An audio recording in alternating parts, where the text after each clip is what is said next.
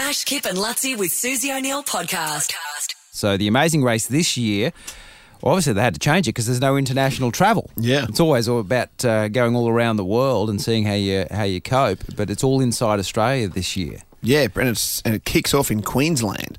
Right. I think they start in... Geez, they move quick. I think they start in Cairns, and I didn't see the episode last night, but... I've got some audio from it actually. This year, the world's most epic adventure This is the amazing race. It's amazing. races through the world's most extreme country.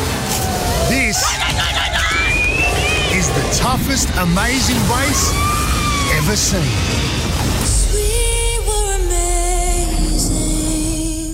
Yeah, they go up to the Daintree. I think Yeah. that's where they were yesterday, and they'll be on the Gold Coast. They very quickly get themselves to the Gold Coast because, I think Beau Ryan is on the line right now from his mansion in Sydney. How are you? Good, mate. What's doing? So, My daughter's mansion, everything's in her name, as you know. Hey. So it starts up north, but then I was privy to a bit of the behind the scenes of what I believe is tonight's episode, where the contestants very quickly get themselves to the Gold Coast. They're in the surf. They end up. Can I say where it ends up, mate? Or I don't know. Of course. Yeah, you can say whatever. No, at Wet and Wild. Because can I say who the special guest is? Emily Seabomb tonight, joining Beau Ryan. Oh wow! Yeah, so it's a pretty exciting climax, if I can use that word inappropriately, to tonight's episode. Yeah, it's always hard when I've got the greeter that's more famous than you, because I like the limelight, you know what I mean? Yeah, I could see you were getting a bit angsty that day.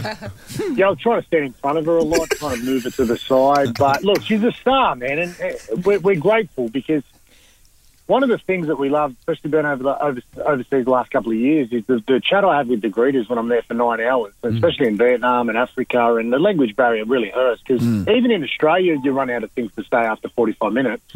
So when you don't speak the same language, it can get awkward, but no, it was good. I remember seeing Lutzi just lurking around, and I'm thinking, oh, here we go. I thought he was just... Because paparazzi are following us everywhere. You go, it's a secretive show. Yeah. We've got... Not only do we have paparazzi, we've got the COVID to deal with. Yeah. But when I saw... It's good to see a familiar face, because I've already done the isolation and quarantine, been away for a bit already, nearly a month already before we got to there. So it was good to see a familiar face. And, Emily was great, man. Great. What about you? All the medals. What about you just getting... I'm getting sunburnt being there all day, obviously being a ranger. But you've got... He had his shirt off half the day, and he's built like the proverbial. Yeah. Like, you look magnificent. It was almost offensive, Beau.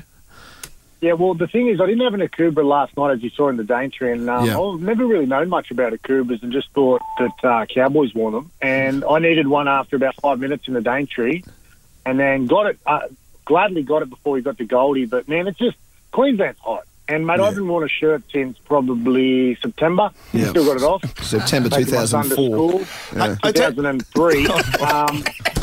2003, mate, get it right. But, no, it's good. It's good, man. We just, plenty of sun.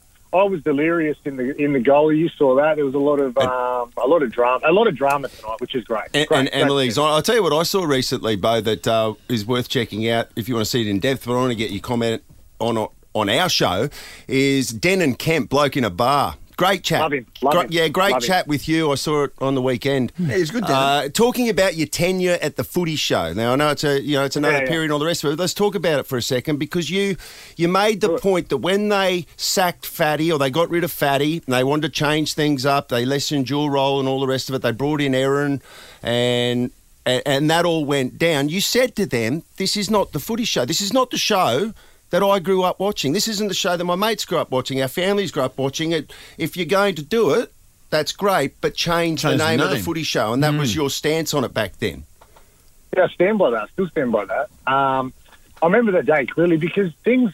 Mate, I was filming Denon the other day, and we spoke for an hour and a half, and it was a minute. And I had to go. My phone was literally ringing at the end of the podcast, and I had to go and do press. So I'd love to have another hour with him, but it was... I'll never forget the day. Things that I was doing in 2007, 8, 9 that we were saying, you can't say on TV anymore. You can't do it. And Fatty and that were doing that. Maddie before me, Chief, and we grew up doing that, watching that, loving it, idolising the guys. But the show was changing. Australian television was changing. Radio was even changing. Everything was changing, but we didn't really go with the times. And then when it was hard, I could see what they wanted to do, and I got it. I understood it. I said, yep, I do get that. Yeah, there is a show there with Joey, with Girdler, with Lockyer, all the greats, Wally Lewis, but it ain't the footy show. And they didn't want to do the footy show. Joey didn't want to do that. And they sort of morphed them together but kept the name, which was always going to end in tears, because people who do watch the footy show, as you guys grew up, I grew up watching, you guys were on it. This is when we're in a heyday, when we're at peak. But you go there for a laugh, and it's you laugh at yourselves, you laugh at people on TV, you laugh at each other, you laugh at the players, and you just want to feel lighthearted humour. So when we started the show, I was always reserved, and they got me on. I was probably on once a month, if that. And then when we're going out there talking footy, I get that is a show, but it wasn't the footy show, and I knew it was suicide. Yep. But my hands were tied, bro. Like I said on Dannon's podcast, what do you do? And I feel sorry for Aaron, because I love it to death.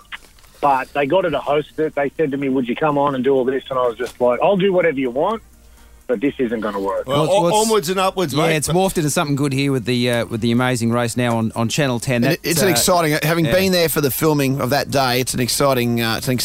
And it's real. It was actually cool seeing them come in from various places from the Gold Coast. Have you got your shirt on, or you're not in it? I might have snuck in the background, but not next to Beau without a shirt on.